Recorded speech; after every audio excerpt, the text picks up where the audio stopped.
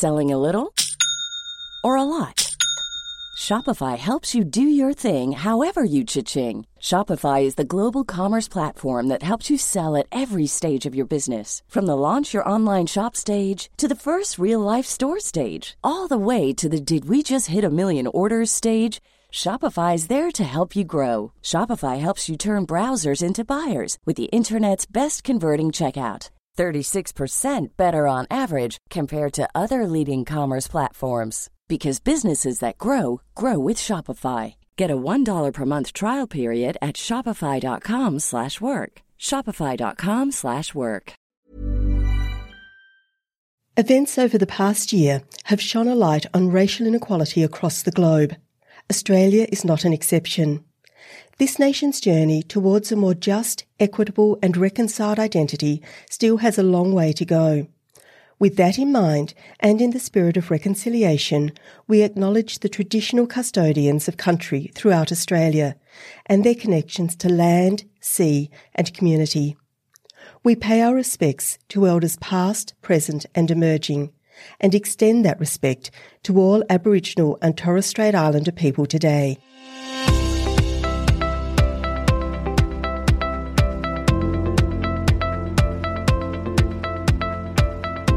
Welcome to the third in our Policy Forum Pod Leadership mini-series.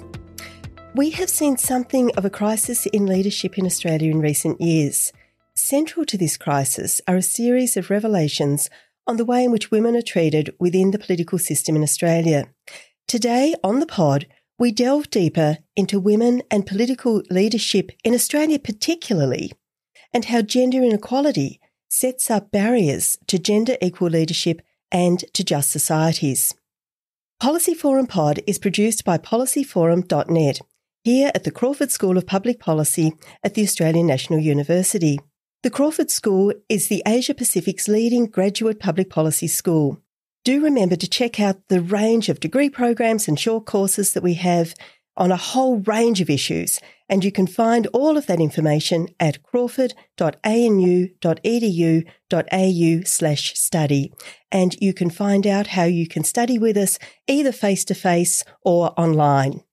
I'm Sharon Bessell. I'm Professor of Public Policy here at the Crawford School, and I am delighted to be joined not in the studio but remotely today by Anna-Gretta Hunter. Anna-Gretta is in the beautiful northern parts of Victoria. Yeah, Sharon, I feel very, very lucky to be here, locked up in a regional part of Victoria, in contrast to my many friends and family who are in Sydney and around the country in all sorts of different COVID states.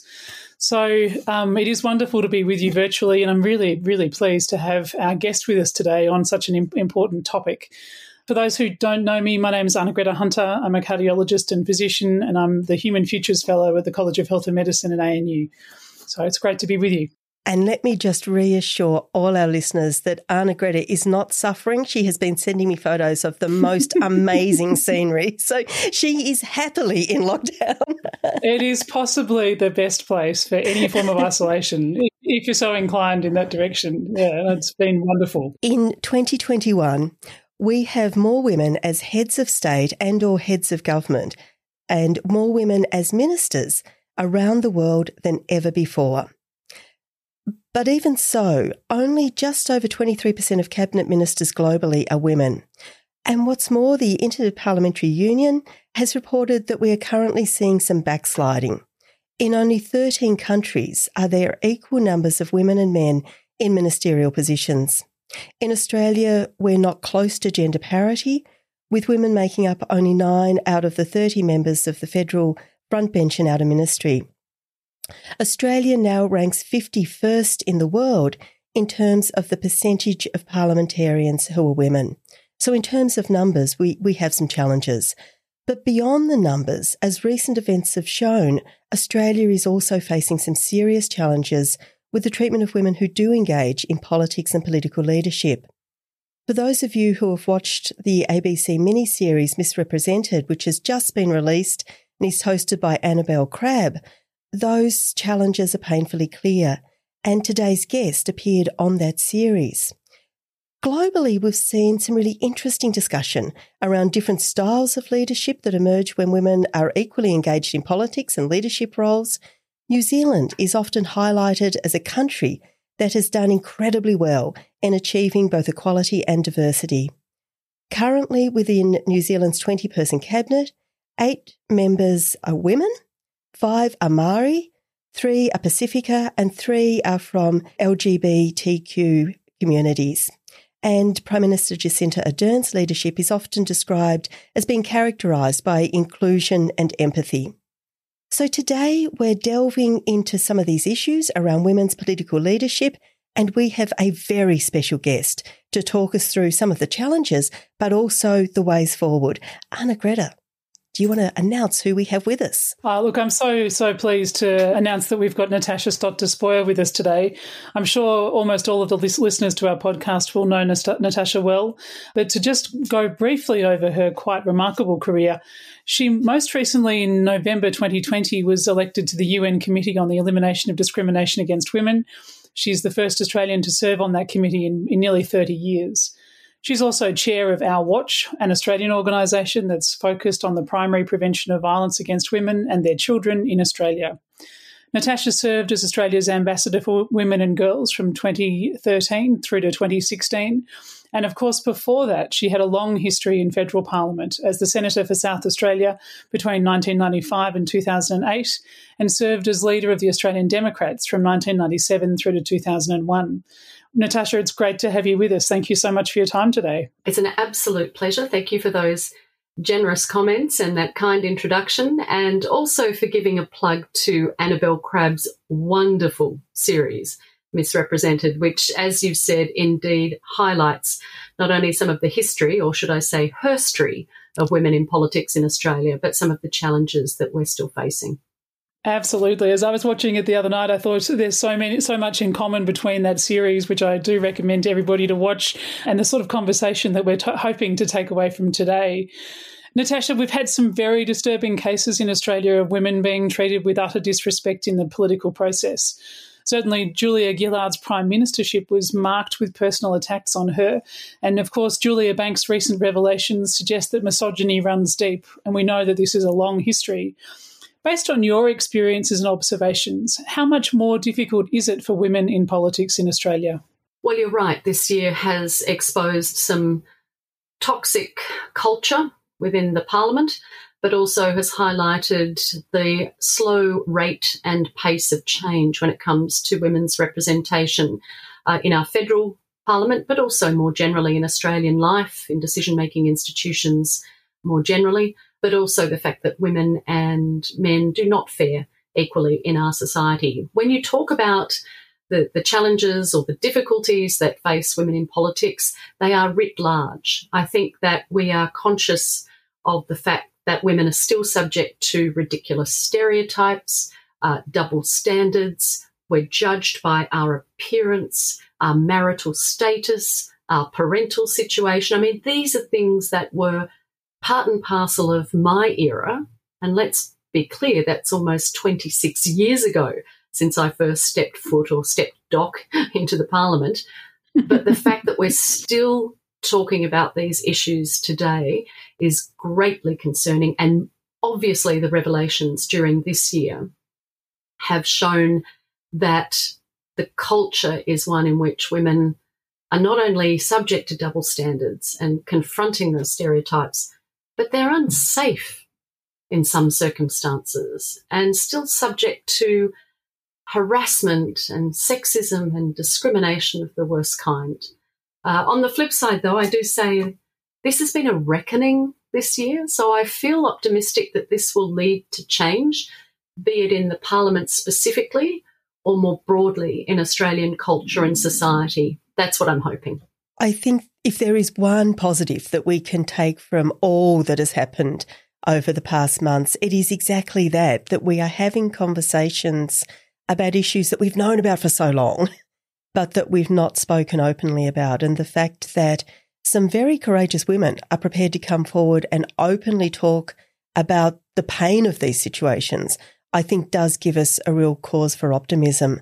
But Natasha, I wanted to take you back just to the nature of Australian politics itself. And in our first episode of this mini-series on leadership, We spoke with Frank Bongiorno from here at the ANU and from Chris Wallace, and they made the point that Australian politics are particularly aggressive and combative.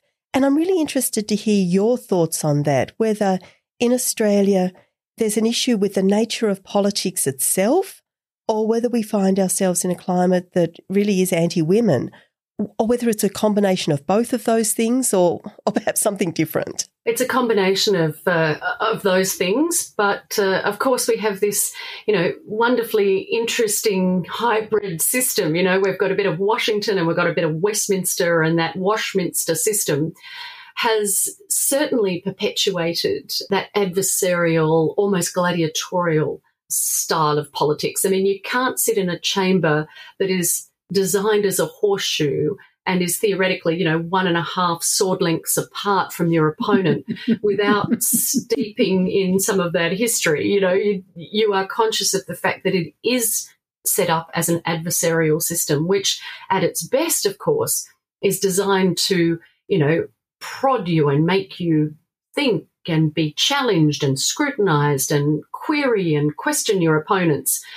At the worst of times, though, it does breed an atmosphere of disrespect and attack, and increasingly, and I do associate this more with modern times, increasingly personal attacks. I think the level of civil discourse in Australia today is as low as I've ever seen it. And as a student of history, I'm conscious that some people may say 'twas ever thus, but even little breaks on people's attitudes and behaviour have gone. For example, when I listen to Question Time, and yes, I'm still a bit of a political junkie, so I occasionally listen to Question Time in the car, maybe on school runs or other work, and I hear people address each other directly, you, or so-and-so this, or you're that, and not just the nature of the abuse, but even some of the inability to work through the chair, some of those mechanisms that are part of the Westminster system,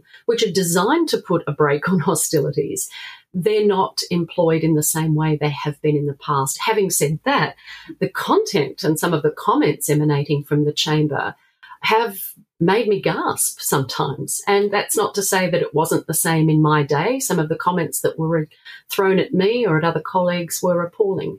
But the very personal nature of the commentary now concerns me, combined with what should be a democratisation of the process. So the use of social media and the internet, that has also got an underside to it that has not been good for democracy at times, and certainly hasn't always served women well at other times. There's that way that people can anonymously confront you or comment on issues that I find very underhand and often threatening and abusive. Natasha, I just wanted to slip in a follow-up question on that. Is that culture that we see playing out in Question Time, for example, also playing out within sort of parliamentary committees, where we sometimes hear that those committees are more collegial, that there's a more positive approach to resolving problems? But do we see that really what I think can only be described as often a toxic culture, pervading all parts of the parliamentary decision-making processes? It's an interesting question, because certainly there are examples of fine collegiality, whether it's through the committee or other, engagements in politics and parliament. I do think, though, a lot of my colleagues or former colleagues say to me that there has been a diminution in some of those standards as well, that there is such a heightened sense of rigidity, within parties, party lines now, that has made things quite difficult. And when you talk about the system itself, there are some interesting, issues that we associate with our system. The fact that people sit along party lines in the chambers, that is, again, part of the system. But you look at other either experimental or relatively newer parliaments around the world, and some of the dynamics, how they change when you say put people together based on their region, geographic boundaries, things like that would shake up our system. It's really actually hard to yell at the person next to you as opposed to the person a sword length and a half opposite you. Similarly, in the committee system, obviously people sit together and, talk about issues and hopefully achieve some greater degree of consensus. Of course, you can't really say that about gladiatorial processes like Senate estimates, for example, where I'm not only concerned about the behaviour exemplified by members of parliament among or towards each other, but to external parties. And that's something that has really, really changed in the last couple of decades. The way that we treat particularly bureaucrats has concerned me as well. So there are logistical changes you could make that arguably would change the culture and behaviour. Whether or not we can change attitudes, that's another issue. Natasha, let's have a look at some of these questions on a global basis. You've had a number of international roles, such as Australia being Australia's ambassador for women and girls with the World Bank's Gender Advisory Council, and of course now as a member of the UN Committee on the Elimination of Discrimination Against Women. When you look around the world, do you see these themes that we've been discussing in the Australian context emerging as barriers elsewhere? What do you see as the barriers to women engaging on equal terms and with equal respect within politics? Well, absolutely. This is a global phenomenon. First of all, no country in the world, as we know, has achieved gender equality.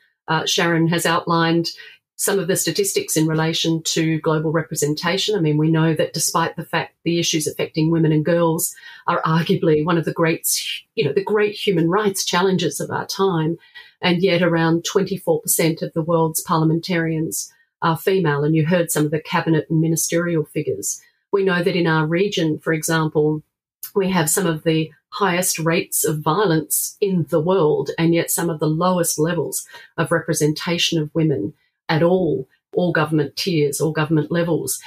And so I think you can see that while there are general issues and barriers that apply to all women throughout the world, of course these are compounded in various countries, depending on the situation of women in those places. Certainly in my experience, be it as the Australian Ambassador for Women and Girls, where I got to see firsthand some of the grim realities of women's lives. You can't go to the Syrian border or to slums in India or domestic violence shelters in the jungles of Bougainville and not realise the extent to which, or the depth of women's suffering in some places.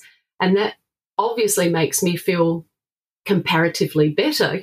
We are a fortunate country comparatively, but it still doesn't mean that we're equal, or that we are not lagging behind in many respects, including, as you've pointed out, Australia's representation of women in Parliament. The fact that we're 50 or 51 in the world, 45 places at least behind our near neighbour, New Zealand, doesn't that say something to us as an arguably developed country that gave women the right to vote and stand for Parliament relatively early? So yes, the global comparisons remind us that things are very, very grim in many places, but they also, and my opportunity to see the good work of governments, NGOs, not-for-profits, individuals, I've seen the way progress is being made, and we know the key to progress around the world is investing in women and girls. We know that, as the UN says, the closest thing to a silver bullet in human development is the education of girls. And all of these things are happening, although my heart breaks with this pandemic because the impact of COVID on the lives of women and girls globally, even in our own nation, is incredibly concerning, specifically in the area in which I'm involved, so the prevention of violence against women and children. But also it has exacerbated some of those existing gender inequalities in the workplace, in the home, and it will have long-lasting and devastating consequences for women and girls, whether that's in terms of child marriage, whether it's trafficking, whether it's abuse. So yes, globally, we are fortunate, but it doesn't mean that anyone's got it right yet. And when it comes to representation, yes, those obstacles and challenges are replicated throughout the world, but compounded depending on women's circumstance in their country, the discrimination to which they're subjected, and the disadvantages they face. And we know, of course, gender inequality is not the same for all women. We know that other forms of disadvantage and discrimination intersect to make those experiences more difficult or more disturbing for some women. We've painted a fairly gloomy picture of the challenges and the barriers facing women broadly across society and in political leadership particularly. And I think the point you make, Natasha, about, in this context of pandemic, those challenges are being exacerbated and magnified. And of course, arguably, if women aren't well represented by those who are making decisions, then the way in which the pandemic and a whole range of other issues impact on women and their children are going to be so much more difficult. So let's start to think a little bit about what we can do and how we can begin to respond. And let's have a chat about quotas. Quotas are one possible response to low numbers of women in Parliament. They're controversial and they're not always effective. The devil is always in the detail, as they say. In Australia, the major parties have taken very different approaches to quotas, and we don't have legislated or constitutionally required quotas as some countries do. What's your view on the value of quotas in creating a political environment that's more conducive to women's leadership?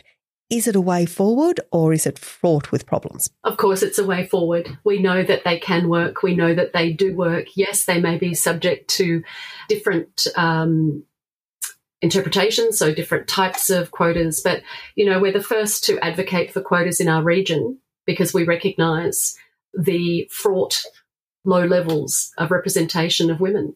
And yet in our own country, governments are very wary to consider quotas not only for their own political parties, obviously with Labor Party is an exception to that, but also for business and industry. But the rationale for quotas is so strong. You talk about leadership. The reason we want more women in power, and obviously we want diversity and difference reflected and represented generally, it's not just because it's the right thing to do and it's the fair thing to do. It makes a difference. It makes a difference ultimately to policies affecting women and children. We know more women in politics and Parliament leads to better distribution of public resources. It involves, better maintenance of public infrastructure. And there's this inextricable link between more women in Parliament and better efforts to address issues such as violence against women and children. So the rationale, the case is compelling. So how do we get there? Well, clearly we're not getting to gender parity fast enough. We're really only just in the last decade or so hit critical mass.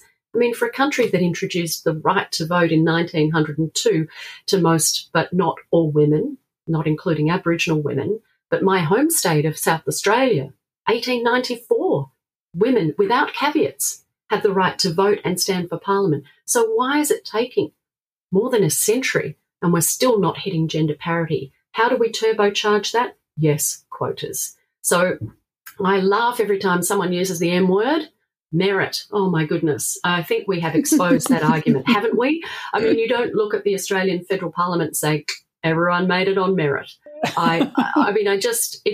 I think it's laughable. I don't know. There's a wonderful quote, I think, in Annabel Crabb's program by former Senator Margaret Reynolds, and she says something like, merit is the concept men, came up with in order to keep us out. I've paraphrased that probably badly, but it is ridiculous, this notion that people always make it on merit, because certainly the Parliament is not an indicator of that, and nor it's not always about merit anyway. It's about reflecting the diversity of our wonderful population in our decision-making institutions. And at the moment, institutions that claim to be representative are not that, not until there are more women, men, however we identify. That's critically important.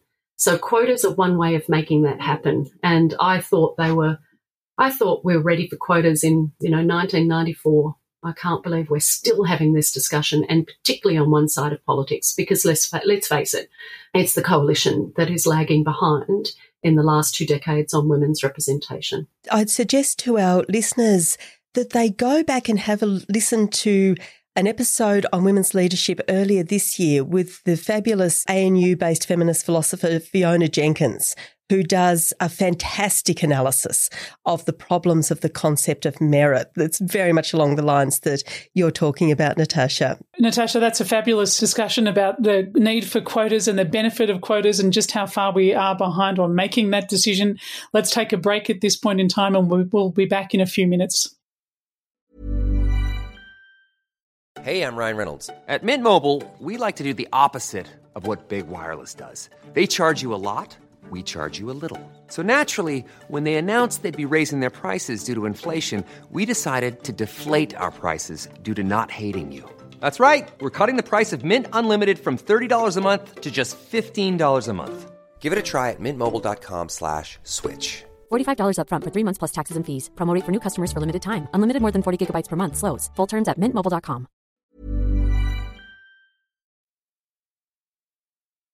Around the world, democracies are in crisis. Leaders have become followers. Populists offer glib solutions to complex problems, and people search for answers. Block out the noise. Each week on Democracy Sausage, we go deeper to bring you insights from leading scholars, journalists and commentators to help you make sense of the world. I'm Mark Kenny from the Australian National University. Join me at the Democracy Sausage Hot Plate every Monday and Thursday. Welcome back. We're here with Natasha Stott-Despoja. We're talking about women's political leadership. Before the break, we were talking about the rather depressing picture in Australia currently, but also some of the pathways forward. And so let's now turn to why this issue matters so much. Natasha, I'm interested in hearing your thoughts on whether women bring a rather different style to political leadership. Of course, even the question carries with it some generalisations and assumptions that are highly problematic, but we do see in several countries where women are in politics in greater numbers and particularly in highest positions that there's an indication of different style and different approaches. What are your thoughts on this? Well, undoubtedly, women bring new styles of communication and decision-making to workplaces and to parliaments. I qualify that by saying, of course, we're not homogeneous, and I'm not expecting us to be the same or agree on everything. It's precisely that difference that deserves to be represented. I'm not suggesting either as some kind of, biological determinist that, women are necessarily going to have an ameliorating impact on the workplaces in which they operate, or indeed in the nation's parliament. I've seen women often get as good as they get, in terms of feisty parliamentary debate. So there's an issue of not expecting women to necessarily change the atmosphere for the better. But we do know that where you reflect diversity, it does have an impact, a beneficial impact, right down to measures as simple as profit and loss. We do know that our parliaments are the better for being more representative of our populations. So I do think in terms of the gender component, the idea that, sexism and harassment and discrimination cannot flourish when you have greater numbers of women. Why? Because it does change attitudes and behaviours. It does change the environment. It necessarily does.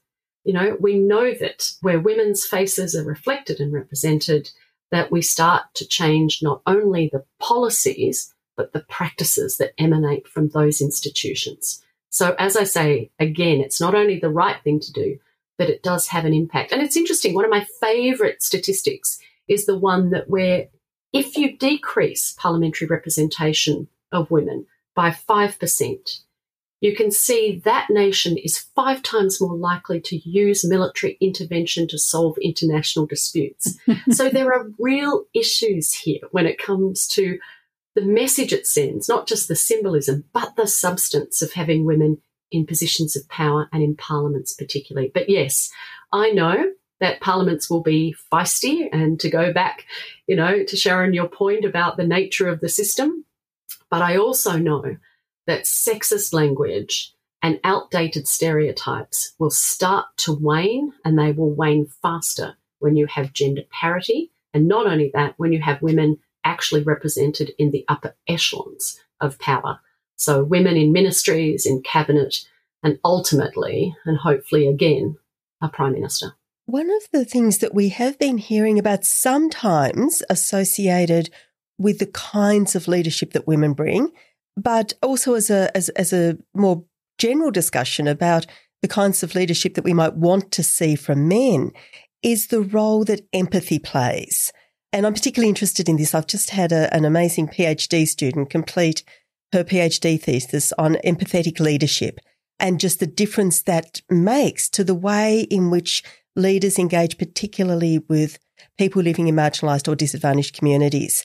And of course, as I said in the introduction, much has been said about Jacinda Ardern's approach. Natasha, how important is empathy in leadership? And I guess as a sub-question, how much of it do you think we're seeing in Australian politics today? Empathy is critical, of course. It often bothered me, this notion that to be an effective member of parliament or a successful one, you had to have, quote, thick skin. I didn't want to be in a profession where I had to leave my heart at the door in order to be effective. And that's not to say that we don't, as functioning, clever, complex human beings, don't only, we can balance our emotional, attunement with also our intellectual understanding or objectivity. And I'm not expecting everyone to be objective, by the way. There's nothing wrong with a bit of subjectivity and passion and, belief in things. I guess the reality is that rigid gender stereotypes haven't served any of us particularly well. And I think that there are a lot of men in positions of power and in parliaments in particular who hopefully feel a little constrained by the hyper-masculine stereotype. It's actually true that still a fifth of Australians believe that men make better leaders because they're less emotional than women. I mean, a fifth of your population thinking that's a pretty outdated and concerning statistic, and helps explain still why women are reluctant to participate in politics or indeed face the barriers and the perceptions that they do. So empathy is not gendered. It shouldn't be. We're all capable of it, and I'm sure there are some of us who aren't capable of it at all sometimes. So when you ask how big a part of life it is at the moment, I think that people go to great lengths to try and prove that they're not empathetic. We can't have, we've got to think about the economy, can't think about empathy, can't think about social costs, human costs. And I think Australians are starting to see through that, because I'd like to think that we're all pretty empathetic individuals. But I do think we are constrained, all of us, by stereotypes. And we do know when it comes to the drivers, for example, of gendered violence in society, that rigid gendered stereotypes, disrespect of women, attitudes that condone disrespect for women, and limits on women's independence, they are all big parts of disrespect and violence. So, yeah, I'm a big one about stereotypes, and I'm never going to make that assumption that your gender somehow governs your suitability for office, even though I might say that, when you talk about New Zealand, there is a study, as you would know, that female-led countries during this COVID pandemic have actually performed better than male-led countries proportionally. And again, I know people will say, Natasha, you're the first person to say that you shouldn't make assumptions based on gender. Women aren't necessarily better at this, or men aren't necessarily worse at this. But it just goes to show that there's a compelling case, moral, social, and otherwise, for women as leaders, particularly in these current circumstances where empathy is craved more than ever. So I suspect there's quite a few examples of that. You've just given us a couple of examples of where having more women involved in leadership roles changes outcomes. Can you flesh this out a little bit for us, maybe on the global stage, through your international roles, what sorts of outcomes we see when we have greater numbers of women who are in political roles, and when we see greater diversity? What are the range of benefits? Is it about gender violence, or do we see much broader benefits across society and even the economy? Absolutely. Broad-ranging, wide-ranging benefits, whether it's that in relation to public infrastructure, whether it's in relation to policies that ultimately, affect women and children, so investment in education, whether it's climate, whether it's specifically that one to which you referred, and there is an absolute link between the number of women in political office and the reporting of crimes against women and measures to more effectively address violence against women. We also know that there's a flow-on effect in terms of perceptions. So that role modelling element, we know from studies, particularly in developing nations, that young women and girls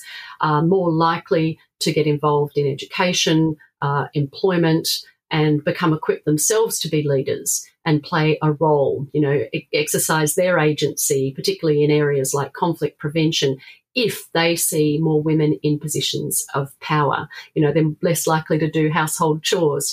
This is a really pivotal part of the equation. And I guess that's why I get quite upset now when I see surveys such as the Plan International survey that said 0 to 1% of young girls or young women and girls would consider a parliamentary career in this day and age, because it is so fundamental that we encourage the next generations of women and girls to get involved in decision-making institutions because of those flow-on effects to which you refer. But yeah, the evidence base is clear. It makes a difference in the same way. And I reiterate that diversity, and inclusion in any decision-making body, in any boardroom, makes a difference, right down to basic measures. Natasha, we've mentioned violence against women and against children a couple of times throughout this conversation. And of course, you were the founding chair of the board of Our Watch, which aims to end violence against women and their children. I'm interested to just go a little deeper into how we start to think about the role of political leadership in tackling issues of violence against women, and to bring that again back to the Australian context. And I think it is just so deeply disturbing when we see the statistics of the number of women who are murdered by intimate partners and that daily face abuse or coercive behaviour. And then we see some of the behaviours playing out in Parliament, including, the terrible allegations of a rape taking place within Parliament House and the response to that. So I'm really keen to hear your thoughts on what we need to see from political leaders and government, particularly in Australia, to start to shift both the discourse but also the reality of violence against women in Australia. I'm going to start with the good news. That would be lovely. Violence against women is preventable. So it's not an inherent part of our biological condition that we have gendered violence. It is absolutely as a consequence of our culture and inequality. And as I mentioned previously, there are specific drivers of this higher levels of violence against women and children. And so how do we stop this violence and prevent it or eliminate it? We do have to invest in primary prevention. We do have to tackle those underlying attitudes and behaviours that give rise to the violence in the first place. We do have to work in all those settings, where we live, love, learn, work and play. We have to tackle those historically entrenched beliefs and structures and processes that have allowed this gender inequality, but also have led to such disrespect and thus violence. You're right to highlight some of the high-profile matters that have been, exposed or raised this year. Brittany Higgins's point about the fact that if it can happen in Parliament, it can happen anywhere is a really astute point. And for the first time, the combination of hearing Brittany Higgins and within the same month, Grace Tame, our Australian of the Year, these young, brave women shining a spotlight on these previously, unspeakable acts. I think it's the first time the country was really getting a sense of the depth and the prevalence of women's suffering and discrimination in Australia. Hence my views that exposing and talking about these issues does lead to change. But I'm not going to pretend that there's a simple answer to preventing violence, because it is complex. But as they say, at the core of the problem, the evidence base is clear. The international research shows clearly that at the core of the problem, we have gender inequality. So that means at the heart of the solution, it's gender equality. And that means everywhere. So whether it's your workplace, whether it's your university, whether it's education, respectful relationships, education in schools, whether it's us as parents or caregivers modelling respectful, ethical, healthy relationships, whether it's workplace equality and respect programs and policies in our workforce so that we support victims and survivors of abuse, but we also embed in our institutions gender equality more broadly. And yes, that means even in our parliaments, and especially so. And I just wait for the day when leaders not only abhor something that may have happened, but they actually start to model respectful relationships themselves. And that's not happening in the highest office in the land, because you only have to switch on to see disrespect in its finest form in those parliamentary sessions, in the press conferences. And of course, as you have done, if you delve more deeply, you start to realise that the obstacles, the comments, the behaviours, the attitudes, the perceptions of women, the way they're portrayed in the media, the attitudes to which they're subjected in committees, right through to the parliamentary chamber itself, all of these things expose the fact that we have gender inequality, we have disrespect, and we have a long way to go. But we will get there. What do governments have to do? Invest in these areas in a suite of reforms ranging from law enforcement, judicial change, police understanding and awareness, right through to interventions, support through shelters, support for women in psychosocial senses, right through to primary prevention. So I'm at that pointy end where I want governments to understand, yes, we do need to talk about respectful relationships in schools. And yes, we do need to run education programs and advertisements on television that explain that gender inequality is the problem. It's not just a case of saying, don't do it, violence is bad. We actually have to explain how we got here in the first place. And the more people understand the drivers of violence, the more they understand that it's based on inequality, I'm hoping the more they will call it out, they will expose bad behaviour, they'll challenge sexism, and hopefully we'll create a society where we do have a new normal, where people do enjoy respectful, ethical, healthy relationships. So it is time to craft a new narrative, isn't it? Where a narrative in which equality is the norm and where it's what we all strive for. Lenora recently published a piece in Power to Persuade where she drew on the HILDA data, HILDA being the Household Income and Labour Dynamics in Australia survey. And I think we've already referred to some of this data through the conversation so far today. But she's referred to 14% of men saying that men make better political leaders than women, and over 20% of men and more than 15% of women said it was better for everybody if the man earns the money and the woman takes care of children. How do we begin to address these ideas, the ideas that might sometimes be described as the male breadwinner model of society? How can we flip this and address it to really bring about a more equitable Australia? They are disturbing statistics, and yes, that does need to be addressed, and the younger the better. We understand that a lot of the perceptions that people have of the roles of men and women in society are developed very, very early. So age-appropriate education that explains that not only what respect is and what consent is and all of those important matters, but the earlier the better that the next generation sees women and men performing different roles, that men don't have to be the hyper-masculine, breadwinner, strong, unemotional type. And the more we see women in positions of power and in non-traditional roles, all of this makes a difference. Symbolism makes a difference. I always tell my silly story about my dear daughter Cordelia and how she was surprised when Kevin Rudd became Prime Minister for the second time. I know lots of people were surprised, but she was surprised because she'd never seen a man in that role. And she said, "Mum, I didn't know boys could be prime ministers."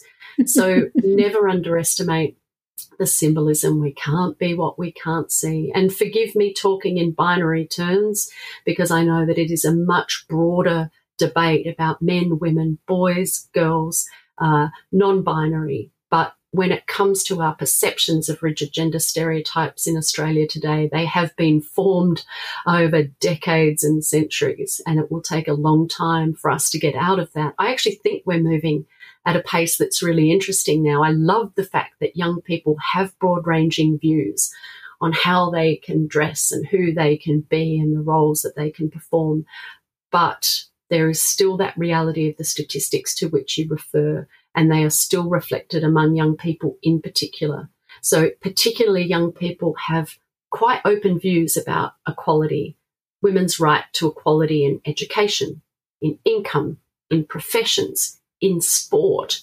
But we still have a cohort of young people, a significant one, that believes that men should have a dominant role in decision-making in relationships. So we're still working through some of these stereotypes and perceptions with young people.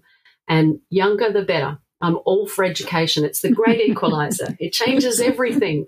You know, I say that not just as a proud former member of the ANU Council and loving the work of Crawford, but education changes lives.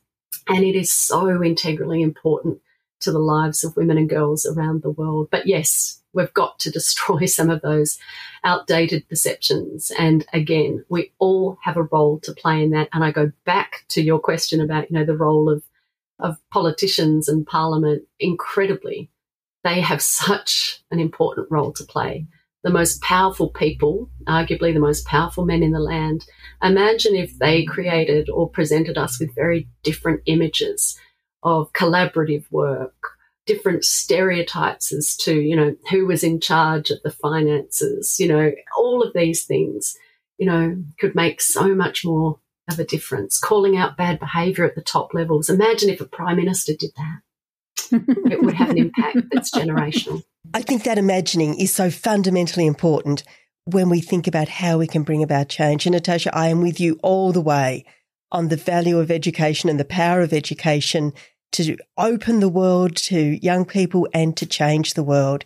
And I would just add here, one of the tragedies we're seeing in Australia at the moment is the hollowing out of our education system, and we have to speak out against that because that will matter for generations to come.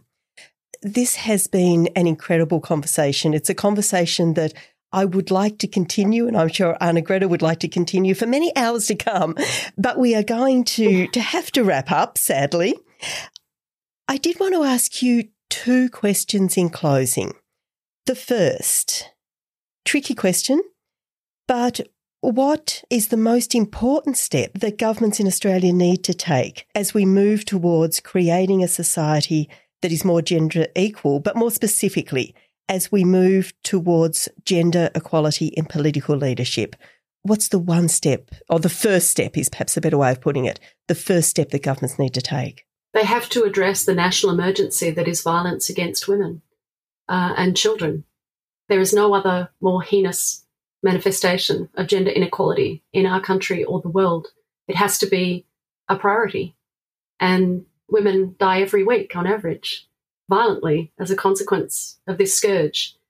I don't know. There are many, many, many important issues, but this is single-handedly the biggest emergency facing women, and particularly women from Aboriginal and Torres Strait Islander backgrounds, women with disabilities, and women from culturally and linguistically diverse backgrounds. We have to tackle primary prevention right through, but solve this crisis. It's preventable. Solve it. That's it. It's the biggest single human rights abuse right now in terms of women and girls. So I know there are other issues, but I'm passionate that this is a national emergency and has to be dealt with as the priority it is. I mean, that is genuinely a life and death issue that cannot wait. And Natasha, the final question that I would ask you, you mentioned earlier the really disturbing Plan survey about the very, very tiny number of girls who would be interested in pursuing a political career.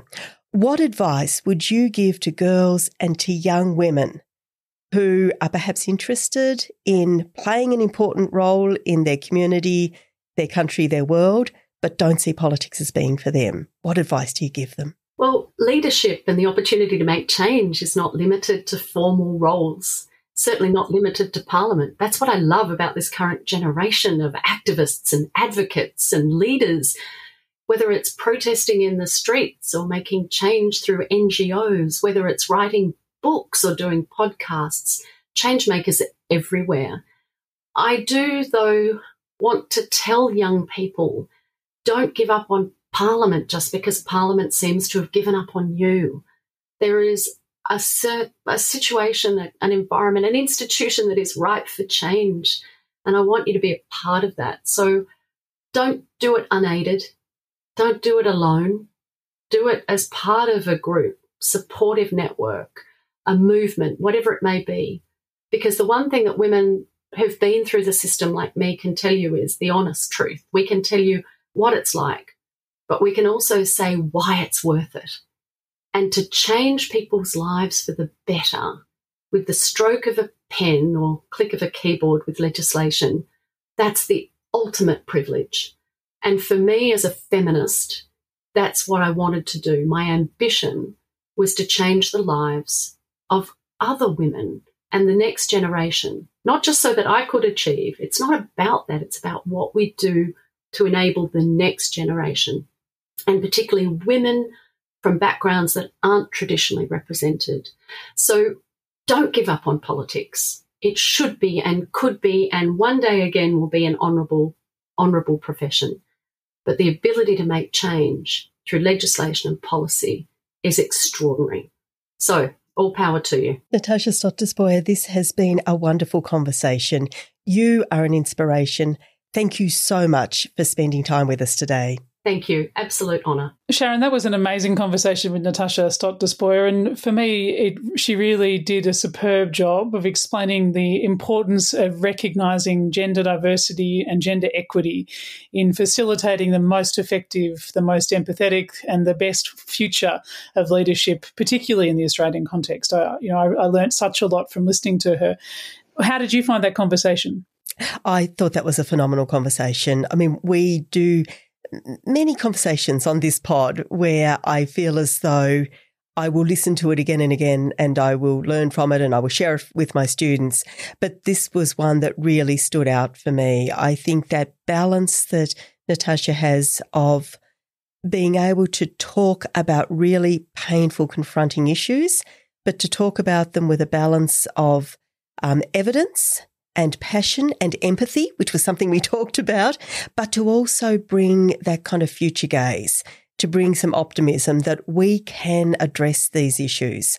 So I think this was an amazing conversation, but also a phenomenally important conversation about how we move forward from this place we find ourselves at the moment. Yeah, no, it's a narrative shift and it's a time for a new narrative. And I think that's the theme that's emerging from the conversations we've had in the last few episodes of Policy Forum Pod, going through the ideas of leadership and particularly in the Australian political context, that how we have been before is not how we should be in the future. And it really is an opportunity at this moment in time for us to consider the assets of what we have and the places where things are running well, but also to look at some of the vulnerabilities and the places where our politics are failing us and the ways in which a shift in how we do things might actually see us contend with a better future. Yeah, absolutely. And Anna-Greta, we've been running the little hashtag valuing care as we've talked about a whole range of issues. And it strikes me when I reflect on the things that Natasha said, that this is also about valuing care for other people, for our society, care for justice, care for our environment, but care about how we engage with really confronting and challenging issues. So I think that idea of placing care at the centre of all we do, including political leadership, is just so important. Yeah, no, look, listeners, I haven't found a policy problem where caring doesn't help. So when you put that lens of valuing caring over the top of problems like climate change or gender equity or workers' rights and workers' discrimination or families or education, caring is a central issue to how we do things. And I think if we can really nudge that framework, maybe we can make some significant change for our future. Let's talk a little bit about next week, because next week we're going to wrap up our leadership series, and we have a fabulous guest who's joining us. And what I'm hoping we'll find our conversation exploring is the things that we've gone over in the last few weeks, the history of leadership in Australia, the ways in which the party system is really not delivering for individuals and for communities, and the role of models like the independents going forward. The challenges around diversity, in particular gender equity, as we've discussed with Natasha Stock-Despoja. But the person that we have joining us next week, I think, will be able to give us quite a remarkable set of visions for a future that can be different and a future that can be better. So I'm really excited for next week. I'm very excited about next week too, Anna-Greta. And I think we might just keep this guest secret. We'll just tantalise people a little bit, but do make sure you join us for the final episode of this mini-series on leadership, where we do look towards the future and look towards how we can do things differently and better. But for now, thank you so much for joining us today. To all our wonderful listeners, do reach out to us on Twitter at APPS Policy Forum. That's at APPS Policy Forum, or flick us an email the old-fashioned way. We're at podcast@policyforum.net, or you can join our Facebook group and stay engaged in the conversations that we have there. If you just type Policy Forum Pod into the search bar, you will find us. Don't forget to subscribe to us on whatever platform you listen to the pod on, and don't forget to leave us a review. We love to hear your thoughts on the kinds of conversations that we're happening, and we love to open these conversations up. We will, as Anna-Greta said, be back with a very exciting episode next week, so do join us then. But from me, Sharon Bessell, it's bye-bye for now. Bye, Sharon. It's bye-bye from Anna-Greta Hunter too. I'm very much looking forward to next week. I will see you then.